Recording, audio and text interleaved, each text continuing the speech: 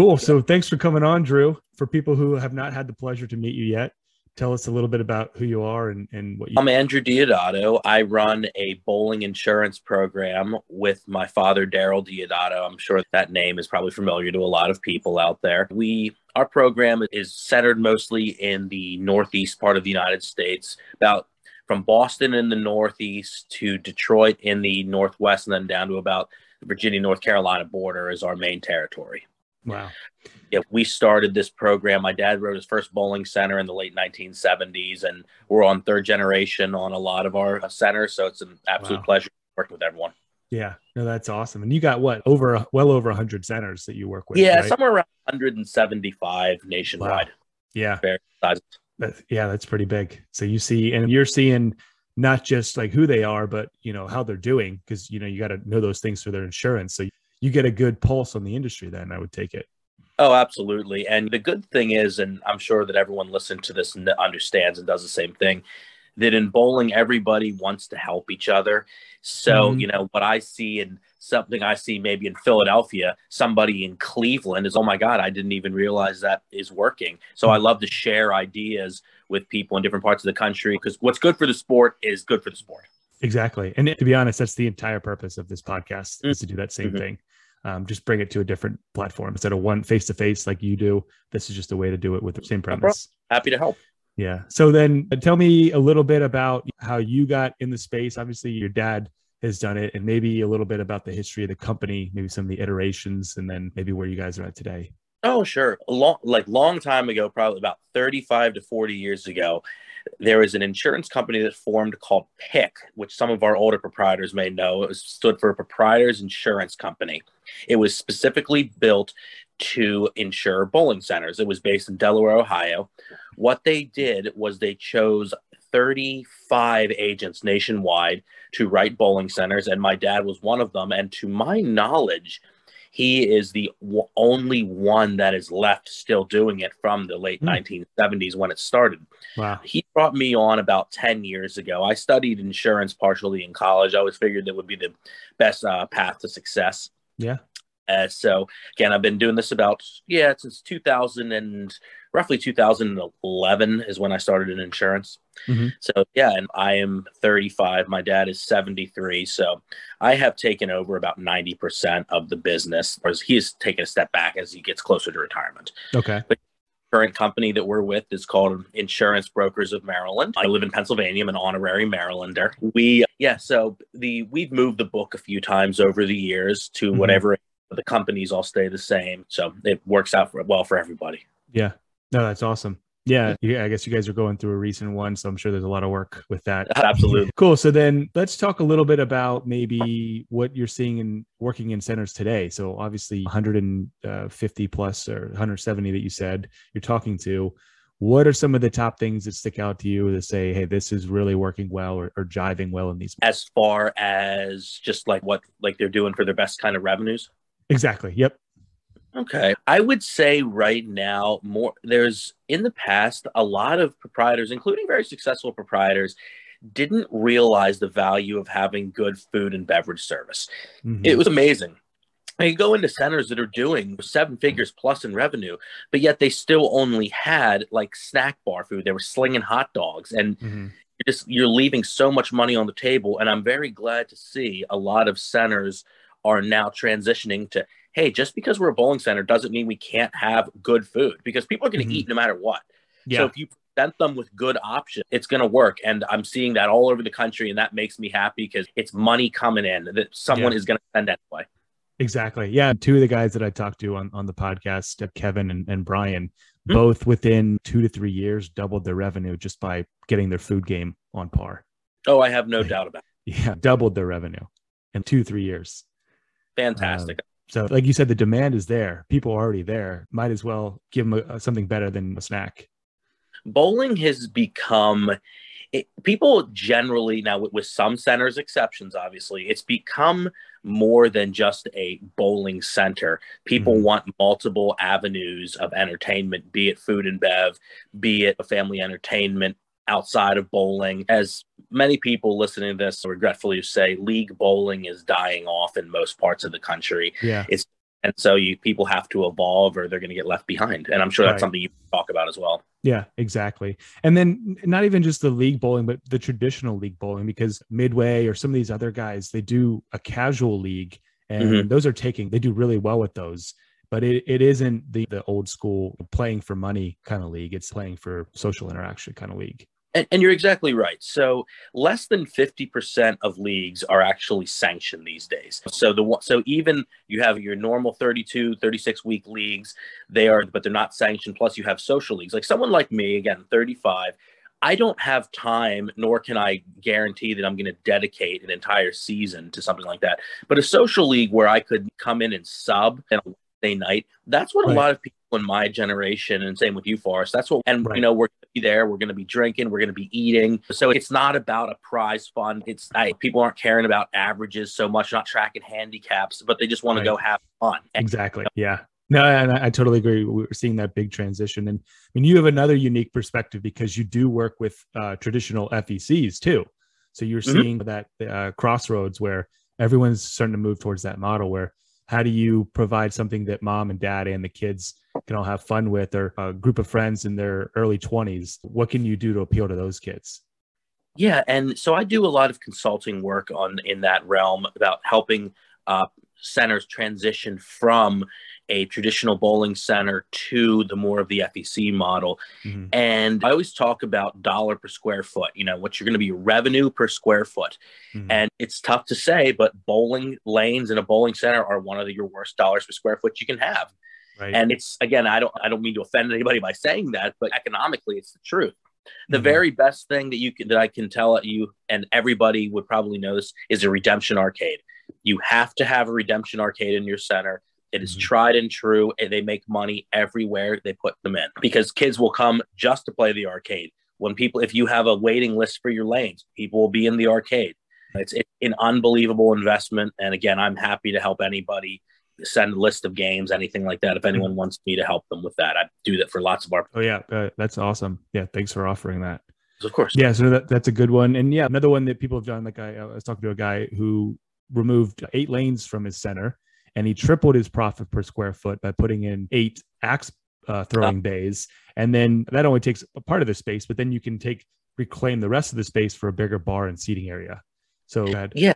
Oh, sorry. I was saying axe throwing, and I will be the first one to admit, I did not think axe throwing would have the staying power that it does, but it has proved me wrong. The centers that I have that have put it in have made plenty of money on it. And we all know if someone's throwing an axe in their right hand, they have a drink in their left hand. Exactly. So the Bev and the axe are proportionally just going up together. Yeah. Yeah. No, it works well because even just from a pricing structure, bowling, you pay a flat rate for a group of people, whereas axe throwing, you pay per person and you can charge a similar amount. So you're 3Xing just from that. And then you reclaim that space back for food and beverage, people to hang out and watch the other people do it. So, and another reason why these guys are doubling and tripling, doubling their revenue in 3 years is stuff like Agreed. And that's good to hear. Yeah. What else? Anything on the insurance side that you're seeing on ways that people can have better policy or save money or other things you're seeing working in centers? If it would help, I can give you a quick rundown about how to quick spot check your insurance to make sure people are insured right. Would that help? Yeah, absolutely. We're not going to get that from anyone better. All right. Well, so if you want to do a quick spot check on your policy, whether you're insured with me or not, to make sure that you're covered properly as a center, with today's cost of materials, you want to be at about $155 per square foot for your total insurance value on your building. And you got to remember, your building includes the lanes, machines, and auto scoring. So all in, that's about what you want to bet times 155 per square foot. For your contents, your business personal property, we use about $20,000 per lane bed. So if you have a 20 lane center, you want that number to be at least 400,000. 20 lanes times $20,000. Business income, your loss of income if you go out, that's the number one reason why centers don't rebuild after a major loss, be it a fire, roof collapse from weight of ice. And that number, you want to be minimum about 60% of your gross, closer to 80% of your gross. Now, I know with my clients, what I do, I update these numbers every year because I never want anybody to be underinsured. I'm not always the cheapest person in insurance because No one is underinsured, and you can take that to the bank when you're insured. For liability, you want to make sure that you are about $1 million per occurrence for your liability and $2 million aggregate. And again, that's standard across the insurance industry. Some centers, larger centers, have umbrellas. Some, it gives you an extra layer of protection. And then you also want to make sure, depending on what state you're in, if you have things like liquor liability insurance, like Pennsylvania here requires it. States like Maryland, Delaware, and Virginia do not. So it all depends on your state. But yeah, that's a kind of a quick rundown. Just make sure you're insured properly. And again, there's not a whole lot of companies that insure bowling centers, and even some that do, they don't do it. So you really want to spot check your policy to make sure that you're paying for what you need. Yeah. So it's specialty, you're saying? It's very specialized, yes. Yeah. And more. Okay. Yeah. I guess it's a different kind of business model, and not a ton of them out there. Yeah. So actually, if you don't mind, Forrest, one thing I would like to think, so things like axe throwing, when you put those on a policy, many of these policies will exclude things like that, liability speaking, unless you specifically add it. So you want to make sure that you put an axe throwing or something similar in your center, you tell your agent, because the last thing you want is a major injury and them saying, oh yeah, there's no coverage because we didn't. Right. Sorry, that doesn't count. Exactly. Yeah. Wow. Yeah, that's cool. So then I think a good way to transition into, some other of your experience and why the insurance matters is maybe a couple of stories you've seen on how what you think couldn't possibly happens all the time. All right, I'll give you the most recent one, and I don't think they would care me speaking about it. So Hampton Lanes up in near the Allentown, Bethlehem area, last February they had 28 inches of snow and it collapsed. And it's very interesting. In this case, they renewed in November, and I actually upped their building value by $300,000 because of the cost of materials. And as they would tell you, they're using every penny of it. Not the fact that they can't get the materials, but the fact that they're so much more expensive. And that's what we're seeing in these terms of inflations. And that's another thing to add with that, actually. These building values have to be raised every year because these cost of materials are going through the roof. Steel, wood, you name it. It's crazy how expensive it is. Yeah. Sorry, please go ahead. I was going to say, just inflation hits commodities especially hard. Oh my God. You have these materials and stuff. Something that you find very interesting too in claims, and we didn't mention about workers' comp, and I will mention that. So workers' compensation, it's not just somebody doing their assigned job. People can claim workers' compensation I've had workers' comp claims at centers.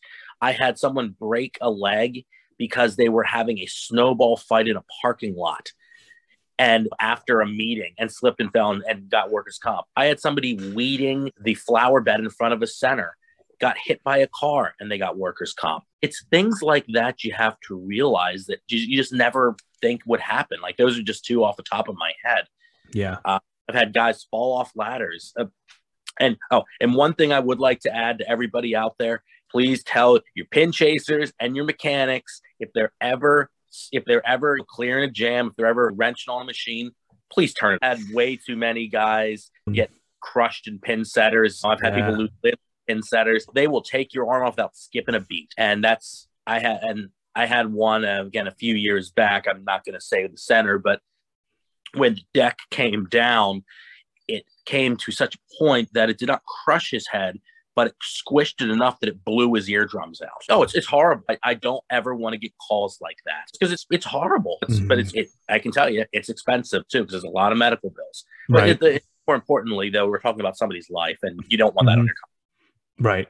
Yeah, exactly. And you want to be able to make it right. So you got to have that coverage, preventing the liability in the beginning. Absolutely. And training your employee, that's where it starts. Just doing the lockout, tag out. And I will give the BPAA down in Texas a lot of credit for that. They have an awful lot of information on how to keep your employees safe. There are specific OSHA regulations for bowling centers. I encourage everybody to reach out down there and get those regulations, because it is to keep your employees safe. Yeah, they have a lot of good stuff. I'm a partner in another center, so technically a member. And I just got access to their bowling university, and I'm surprised at how much they put into it. I think when a lot of centers were shut down for COVID, they poured a lot of money into creating good content for this university. You can see like in their studio, it looks like an ESPN set that they have, but they did a really nice job, and they have a lot of these onboarding and safety materials. And then they even have stuff on running a center efficiently. So yeah, and some states even get it free access. I know Pennsylvania and West Virginia both have free access to it. So if you have any kind of a chance to watch it, I highly recommend. Yeah, and I'll give another plug to the BPA. If you are not, if in any state that you're in, if you are not a member of both your state chapter and the national chapter, it is well worth joining. Mm-hmm. It is the resources, the camaraderie, the networking. It's second to none. Yeah. Yeah. I mean, you can easily pay for your membership with some of the rebate programs they have. Oh my goodness. Especially right away. Pepsi rebate as well. And Cisco. Yeah. Easy. Yeah. So yeah, we covered those. I want to finish with the future one, but a couple questions I had is, what do you think the biggest challenge you're seeing is for proprietors today? If you had to pick one challenge, the obstacle. Economically speaking? Yeah, or just for running their center. It could be economic or operational. What do you just see as the biggest challenge right now? I'll give you a two-part answer. Operational is absolutely trying to get employees in the door right now. And everybody knows any service industry and I'm still not sure where these people are getting money, for not working, but clearly they are. And so every center, whether they want to or not, is being run lean. Like here in Pennsylvania, the bartender, waiter, waitress wage is $2.83 an hour. You cannot get anyone in the door if you're paying $2.83 an hour anymore to bartend. Right.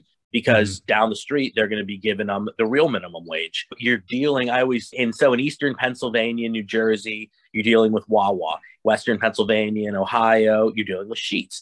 Those folks are paying their line cooks. They're starting at $12, $13 an hour. So that's almost what you have to match your line cooks back in your kitchen. Right. They're not going to do it for $10 an hour because they know that you didn't get more. They don't have to. Exactly.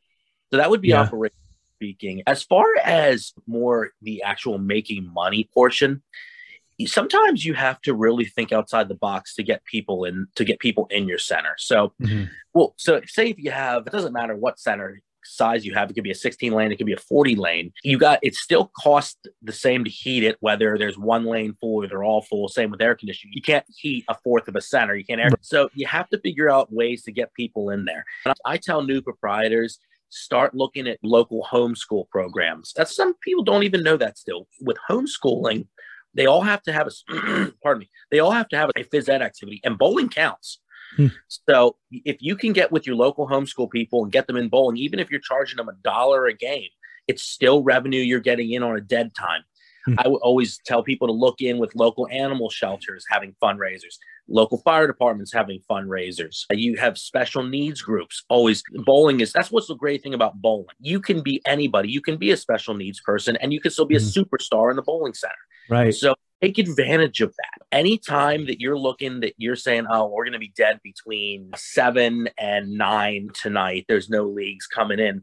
Do something. It's better than even if it's cheaper, you're charging a cheaper rate, get somebody in there. Right. Yeah, because your costs are fixed either way. Exactly. Yeah. And the fixed costs, what I was saying, are the same. Yeah. Yeah. And there's a lot of stuff you can do. Like you said, if you think outside of the box, one of the centers we work with sees a drastically lower dip in summer revenue because they do a lot with like school programs and Boy Scouts and daycare and summer camp and all these guys where they have this package and kids talk, they have fun, they're going to tell their parents, and then the word spreads and they have people come in every day during the summer, and that really helps them out. That's fantastic. Now, during COVID, that took a hit. Of course. Because a lot of these daycares and summer camps had to stay on site. They weren't allowed to take a quote unquote field to a bowling center. Yep. But that's over now. And if one person has fun there, you tell their parents, suddenly they're having a birthday party there. Right. Exactly. Yeah. They want to go back, Exactly. Yeah. So it builds upon itself. Yeah, exactly. And I guess that would kind of transition well to the next question I had is, if you could give one piece of advice to a center on just running a successful center, what would it be? I have learned more about the bowling industry from proprietors than I could ever learn in a book. My one piece of advice would be listen to everybody. Even the smallest 6-lane center sometimes has great ideas. I've seen centers in the middle of nowhere that say, wow, what a great, just like they have something on their menu even that's, wow, I never even thought of that. So I always like to share that information and say, this is something you should try. And everybody is in it for the success of the sport. So so listen to anybody. Don't be afraid to change. Don't be stuck in your ways. And that's a kind of a life lesson as well. Transcends. Yeah. Yeah. No, that's a great piece of advice. And just to show the fact that you're onto something is that I've heard a couple people say something similar to that. You're on that is that, hey, there's a lot of ideas out there. Go out and see other people and learn from others. Yeah, actually, that's a wonderful piece of advice, Forrest. Go out and visit other centers and not just your ones in your area. Drive 2-3 hours and visit centers. Because you might become an early adopter in your area of something that someone is doing 3 hours away, and it might just take off. That's something that I do, that I know that you do. I love to introduce proprietors to other proprietors because everybody has something they can learn from someone. Exactly. Yep. There's always something there. Absolutely. Cool, thank you for that. So then, that just brings us back to the last one. Is where do you see the industry going in the next 3-5 years? We're seeing this big transition from in a gradual thing over the last 20 years, going away from the traditional league houses to more of the FEC style. Do you see an iteration beyond that, or just more people moving that direction? What's your take on like the next 3-5 years and beyond? It's the FEC model is still going to be what is going to be coming. I think we're not at a point yet that it's evolve or die out. We're not at that point yet because there still are some traditional league centers that do quite well. However, survival of the fittest, I think, is coming within probably the next 10 to 20 years in this model. And even traditional league centers are starting to put in things like arcades. They're starting to upgrade the snack bar to make it a restaurant. So innovation, you got to keep innovating. You can't live in a bowling center like you think it was 1975 because those days are not coming back anymore. My dad has always told me the stories about some centers running triple shifts, 24/7 centers in mills, stuff like that. But these mills are gone and I don't think they're going to be rebuilt. So you got the money when people are there. And I hate to say, what you and me doing, we're talking on a Zoom meeting. You're fighting the phone. You're fighting kids looking down at their phone. TikTok. Yeah, I know that's a good point. And it ties in well because it's not just like that those times are gone. It's like the customer base is shrinking because there's no new 60-year-olds being born today. So it's a shrinking generation. You're exactly. And again, not to make light of it, league bowling is quite literally dying out. Right. Because it's sad to me how many centers don't even have junior leagues, and not for the lack of trying. They can't get interest. And if you can't get interest in a pure junior league, you have to get kids in somehow. And that's the FEC model in my humble opinion. Right. Yeah, exactly. And you bring the family in. There's some great stories of people who just come in because everybody can find something to do there. If you get the restaurant model, dad gets to drink a beer, the kids are playing the video games, and mom can hang out with friends, or there's something for everybody at that point. Exactly. And bowling is it's a social atmosphere being in a bowling center. And that's not going to change. It's a fun place to be. Yeah, exactly. That's all I have for today, Drew. If people want to contact you, what's the best way to get in touch with you? If they want to ask you, for some of the consulting or your ideas on insurance, or just do, a quick run through. Oh, just email me or call me. Okay. I guess what would be the easiest thing? Just do you want me to say my? Yeah, say it out. Yeah. Right, yes. But myself, for those of me, I live and die by my cell phone. I'm on the road constantly. It's 717-350-1126. Okay. And my email is andrew.diodato@ibmofmd.com. Perfect. Okay. Yeah. No, and I encourage people to take you up on that, because even if they don't end up going with you, they'll get a lot of knowledge just because you're in the space, and highly recommend, even if you're not looking for insurance, you will walk away with something. Thank you. I appreciate that. I try to, be knowledgeable of the industry. Yeah. If anyone knows the industry, it's Andrew Diodato. Cool. Thanks for coming on, man. Really appreciate it. It's been a good time. We'll have to do it again sometime in the future. And you're going to Expo, right? We'll see. Definitely will be. Okay. And I'll give you a plug too. I encourage all bowling proprietors to go to IAAPA as well, because again, that is the FEC future of this industry. Yeah. That's a great point. Yeah. Cool, man. All right, cool. Yeah. Thanks for doing this. We'll connect another time. All right. Thank you, my friend. Bye.